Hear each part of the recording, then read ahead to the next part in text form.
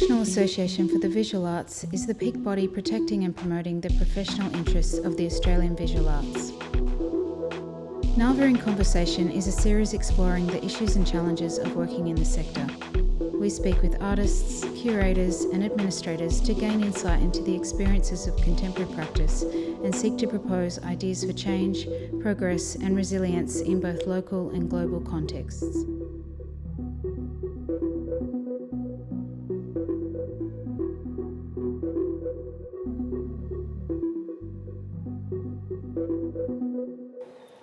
I'm Esther Anatolitis, Executive Director of NAVA, and for today's podcast, I'm sitting here at the Gunnery in quite a large empty space, which might sound a bit echoey for you, and I'm here with Tess Maunder. Hi, Tess. Hi, such a pleasure to be here. Thanks for having me. It's wonderful to have you down. What brings you to Sydney? I'm in Sydney for a range of things, primarily for the launch of my new book, which is called Absolute Humidity, which is launching 5 p.m. on Thursday today. Amazing.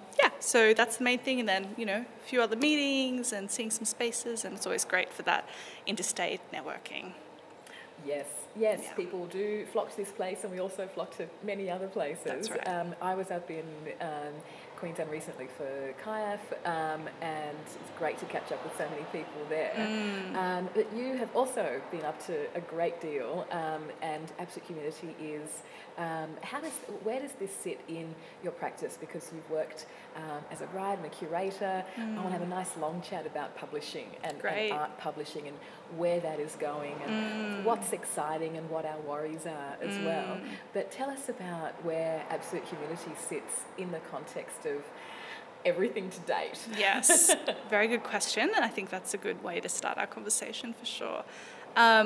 Well, for me, Absolute Humidity came out of a previous project that I had worked on, which was the 11th Shanghai Biennial, Why Not Ask Again, which ran from 2016 to 2017, where I was one of four curatorial collegiates working with the chief curators, Rux Media Collective, both between New Delhi in India and Shanghai in China. I have long admired Rux Media Collective, such longevity, such great thinking, and such, rich provocations grounded in a range of different cultural perspectives. That's right. Asking questions that already seem both timely and ahead of their time, and why has no one asked this yet? And sort of political and strongly complex in its aesthetic. Really admire those guys. Definitely. It was a highlight of my practice to spend a year with them, also watching them negotiate the space of being artists while also occupying that institutional curatorial role as well. Was quite a unique experience, sitting in the studio watching their work sort of move in and out, but then also us talking about literally where the work will sit in the Biennale. So that was great. But to bring it back to your question, I think the Shanghai Biennial was a massive project with 92 artists from over 40 different countries with a focus on the Global South, which was fantastic for me because I guess in my own practice that's something I focus on as well in terms of regionality.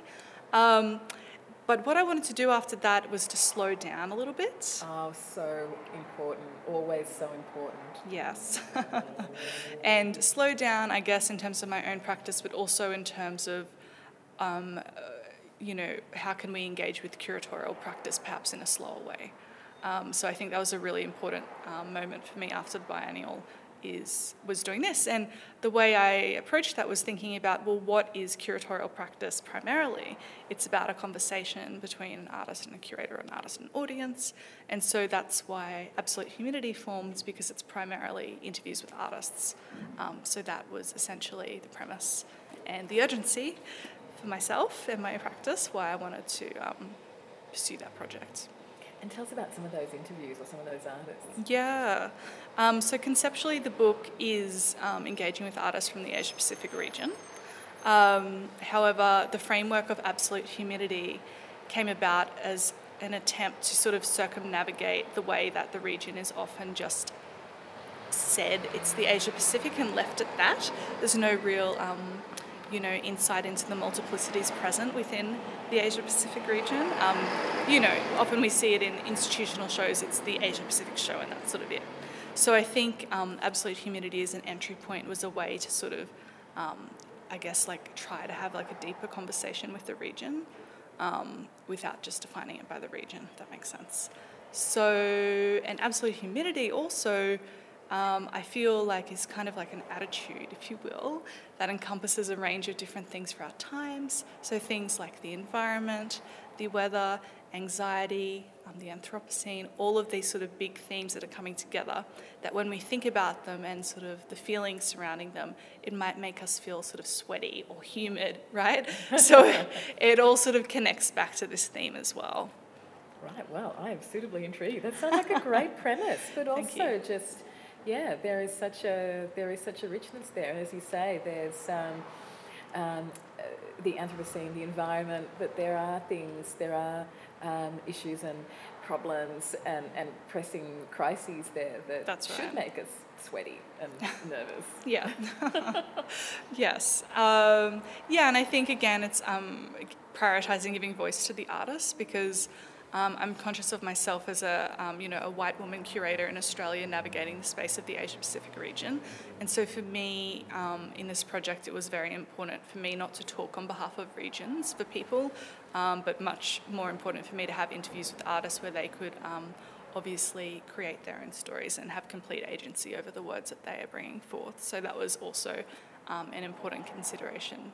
But some of the conversations themselves, we were talking with artists from Kathmandu about the 2015 earthquake and some of the sort of monumental community cultural development activities that have been happening post that as well. So 30 different conversations there, so lots to dig into. Well, I will look forward to getting my hands on a copy. It's interesting you were just saying about curatorial practice as being, in essence, conversational. It's about creating the framework for conversations between the curator and the artist, conversations between artists. Often it's, the curator, of course, is very often bringing artists into conversation with each other for the purpose of an exhibition or a project for the first time. And then, of course, the kinds of conversations that become possible through the show, the work, with its audiences and the way that we're framed and inspired to understand the work and engage with it. But then, of course, those conversations and the critical and the research and the framing aspects of curatorial practice very much take place in writing. And the way that curators connect with one another, the way that we continue, I guess, those local and far more global conversations around the evolution of artistic practice. And then those conversations beyond us in the arts, where we talk about critique and how we connect the timeliness of the idea of the work to the public and to the new publics that it generates. So all that is a sort of a lovely but, becoming foreboding sense of critical art writing and publishing, and that sense of, what is happening, what is, what are the critical issues and what's the future? Because I think a lot of us around the country and around the world are worried about the future of arts publishing, but equally we're worried about the future of news media, the future of what we've already seen the last few years as a big decline in arts journalism and in arts writers employed in those non-arts publications and news outlets that connect us to new publics. So how does your work, I guess, do you bring a consciousness, I guess, of that sort of crisis in, and do you feel like you're now in a position of constantly having to counter that? Yes, definitely, and such valid points you make about the context here in Australia and some of the surrounding flow and effects to arts media and then the broader art ecology, and then even more so further abroad in how we advocate and are represented, I guess. I think for me personally, to bring it back to my own practice as a curator, I am an independent curator and I see my practice as operating as sort of a mini institution, in that I'm not housed within an institution. at this point in my career, but the way I approach what I do is through that framework. So what that means is I approach publishing and writing as very important key parts of my practice. Also exhibitions, of course, which is what we know curators primarily do, but also lots of invisible work, so advocacy, lots of recommending artists for things that isn't necessarily present. And then, of course, business work and doing tax and stuff like that. So in a way, it's very similar to an artist would be. And I just sort of like to frame my practice in that way and explain it in that way so people understand that it is a very different role to a lot of different curatorial roles. And I'm enjoying it, actually.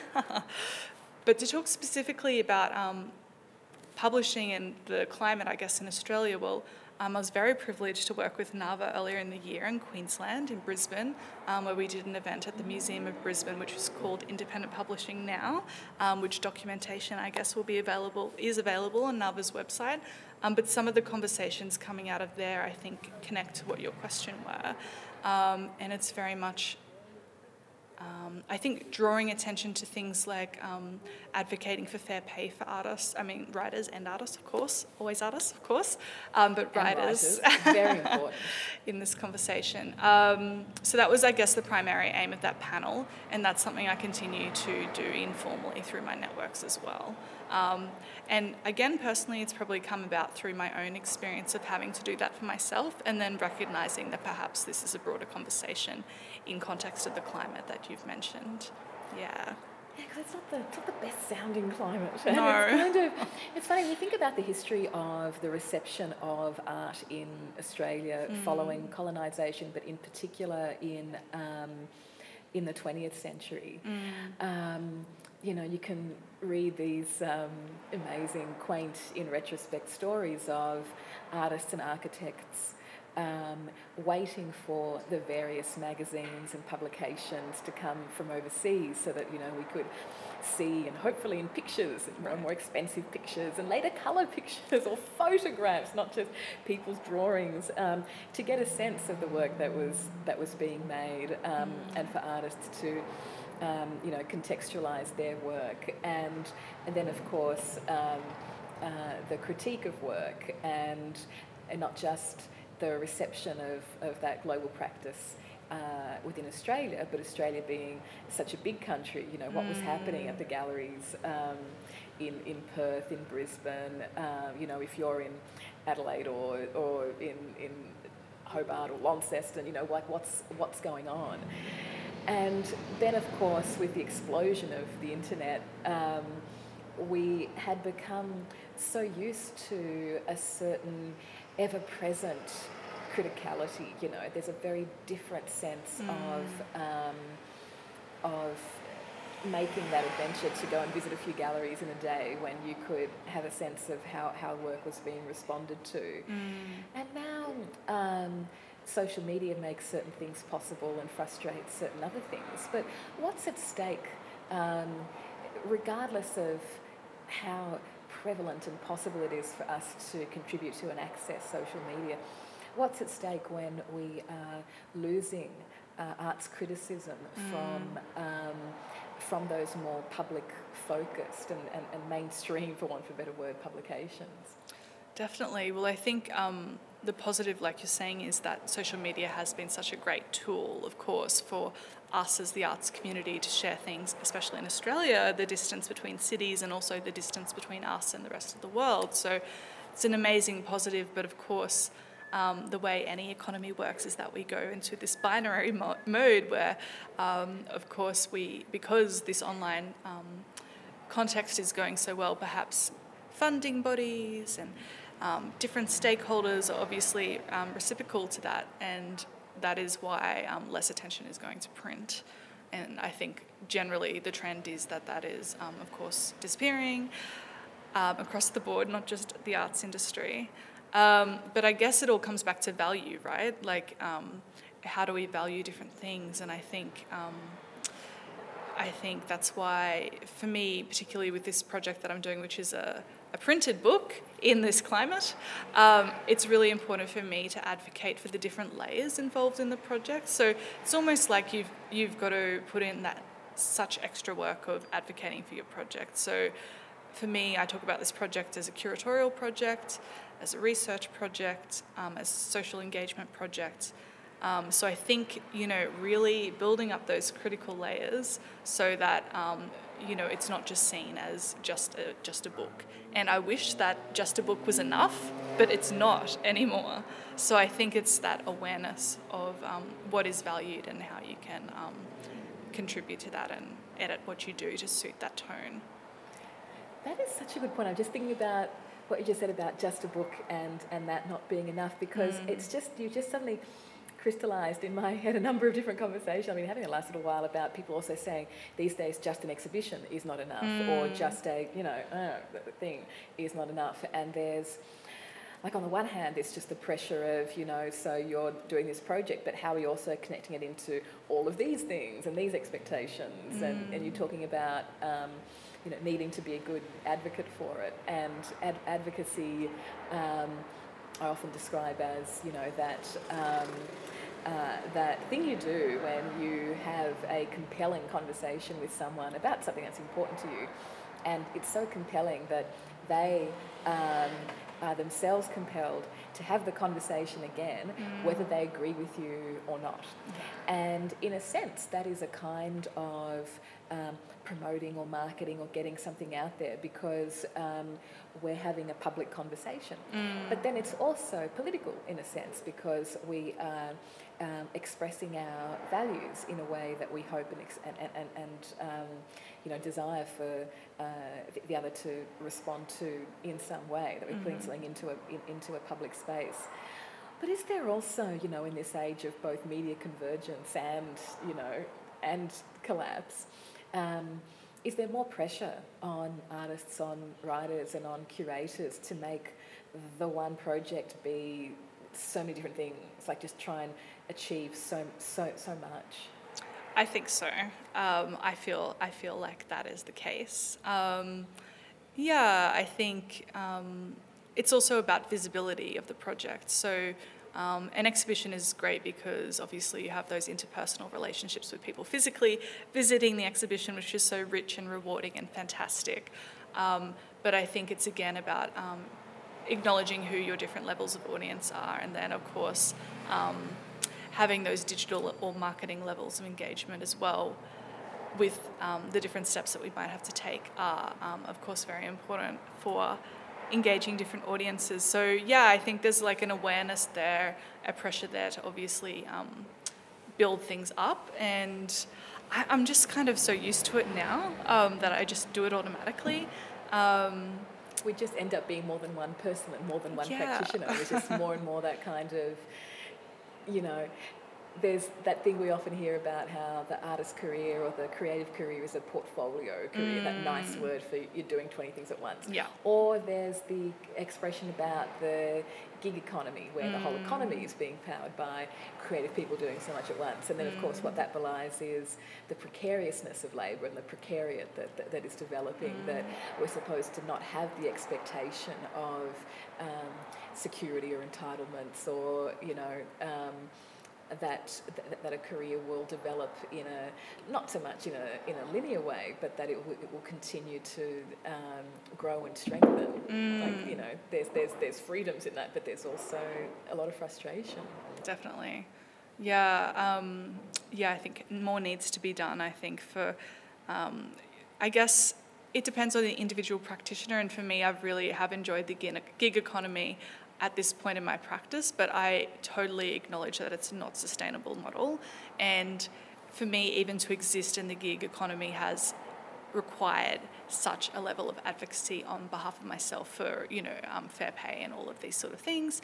So, moving forward from that, it would be excellent to see the broader, government,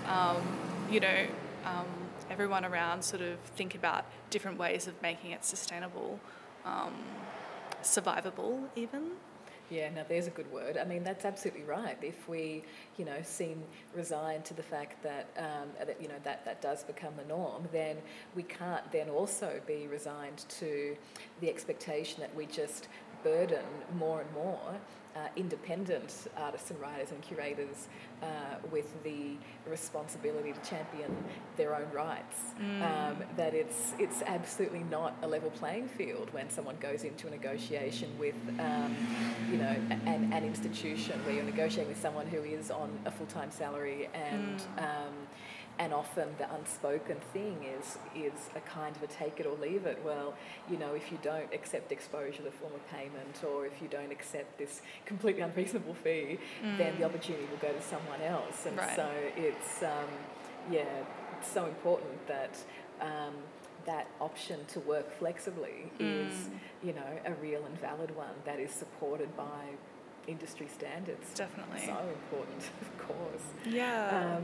It's interesting the changes that just we in our lifetimes have seen in contemporary art practice, in publishing and in curatorial practice, and it does make me wonder, I guess about what role do various institutions, so not now individual writers, curators who are always going out there developing projects, a new book like yours, or smaller independent projects, what role do organisations have to contribute to a thriving public discussion through publishing, whether that's print or online? And we talk about the role that different organisations have in fostering, the ecology of the arts, and by ecology we mean that complex, interdependent, interconnected thing where we've got independent artists and big institutions. We've got, flexible ways of working and, clearly identified rights and standards. We've got conventional spaces and institutions, but also experimental practices and unexpected venues, and all of that in some kind of balance and harmony. All that in some kind of ongoing melange of change and generative kind of movement. But then it seems that sort of central to that and part of the interdependency is those public spaces, whether they're broadcast, whether they're online, whether they're in print, where we can write, critique, record ideas and exchange ideas.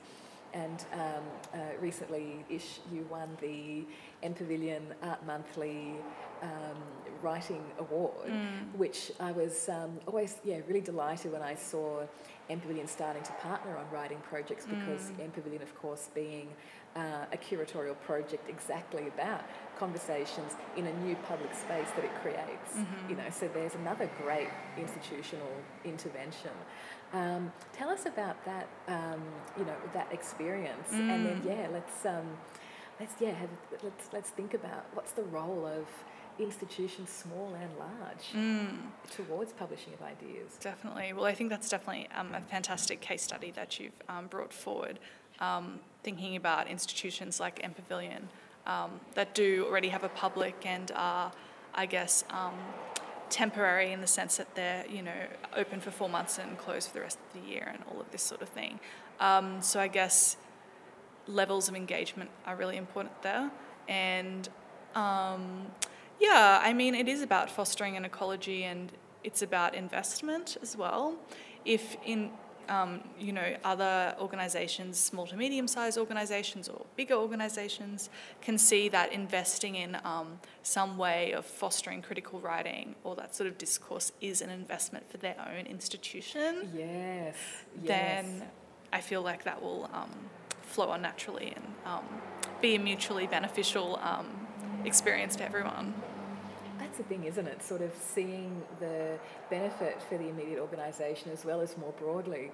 I was in a room recently, elsewhere in this loud building, where we're talking about what are the key issues in the contemporary arts just in the state of New South Wales, and people talked about some great things, but also talked about a sense of crisis and what that means, and crisis being not just that, everything is shit, but that there is a confluence, problematic confluence of things that, because they're all happening together, we can't go on in the same way. We need to think differently, lest we get to some kind of breaking point. So that definition of crisis being, quite a problematically dynamic state, the solution of which has to be different to what is being done before. And we talked about how in that current context there are a whole bunch of organisations, some publicly funded, some not, and generally at the small to medium, in fact always at the small to medium end, who are inadvertently and without being set up in this way, doing during this time a lot of sector development work. Right. So it's not the work of their organisation, but they are meeting with lots and lots of artists and offering advice and looking at, sector standards and how to implement that, or, doing that kind of like industry service advice and support around informal networks, informal touring networks, informal peer support, co-mentoring, leadership development, all the things that are beyond the immediate scope of the organisation, but without which, the arts could not function or flourish. And so, every one of us who's involved in something like that, obviously when I say us now, but that's our job, that every one of us, in the arts who are involved in something like that, we see the benefit to our organisation because we're engaged in these critical conversations around what's the purpose and the context and the value of our specific job, not just for our organisation, but for all of the arts in all of our town or city or for all of Australia. And I worry that we're going to get to, that crunch time I sort of mentioned at the other end of that crisis where things suddenly are just, oh my God, we're looking around and it's not just that there isn't arts journalism beyond our publications, but that the level and the diversity and the quality of the public conversation around key political, by which I mean civic and public issues, has declined. Yeah. And so I wonder whether are we going to kind of find or experience that crisis as arts organisations, or are we going to keep finding ways to make sure we are critically contributing to public discussions? Definitely. I feel like the crisis is upon us, officially. It's here, folks. Sorry. It's here.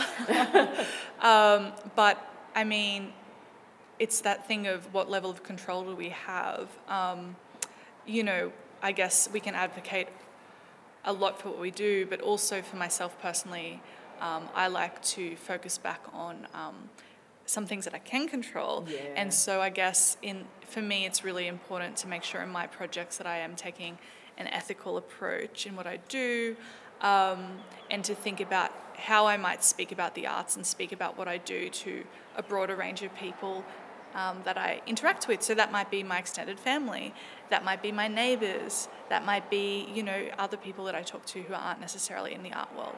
So I think it's about thinking about that loosely word community or ecology, and thinking about how can I always be continuing these conversations at an interpersonal level across the board with an array of different people.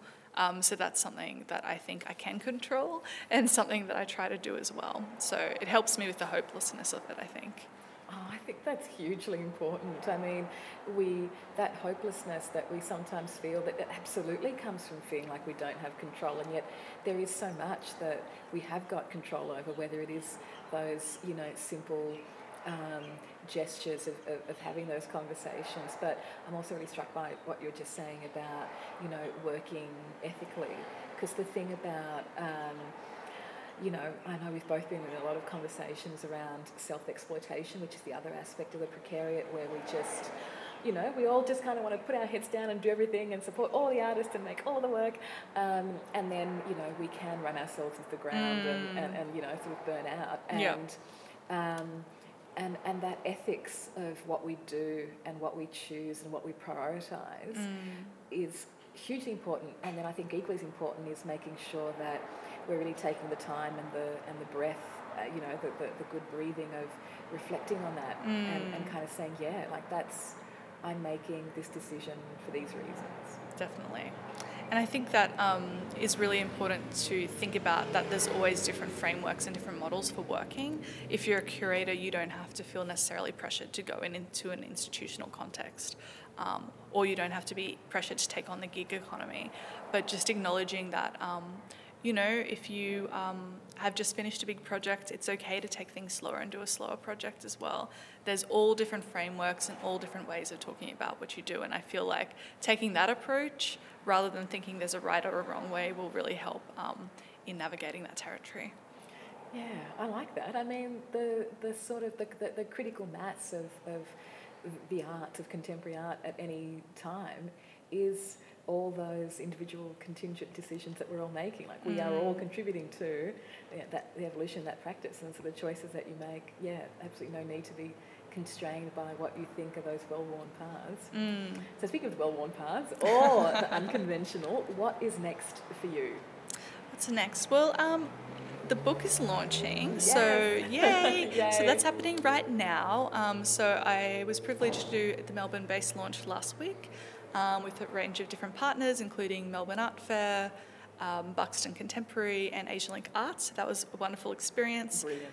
Doing the launch here in Sydney this afternoon, and then there will be a launch coming up on the 25th of August at the Institute of Modern Art. Oh, excellent. In Brisbane, yes. So I did the little East Coast tour for the book. I am doing the East Coast tour.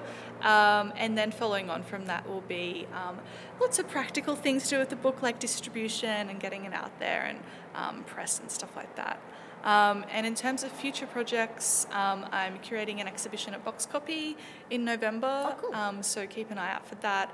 And that will be a great moment to be on show because the Asia Pacific Triennale will be opening in Brisbane. So it's a great time to visit Brisbane and to see everything that's going on there.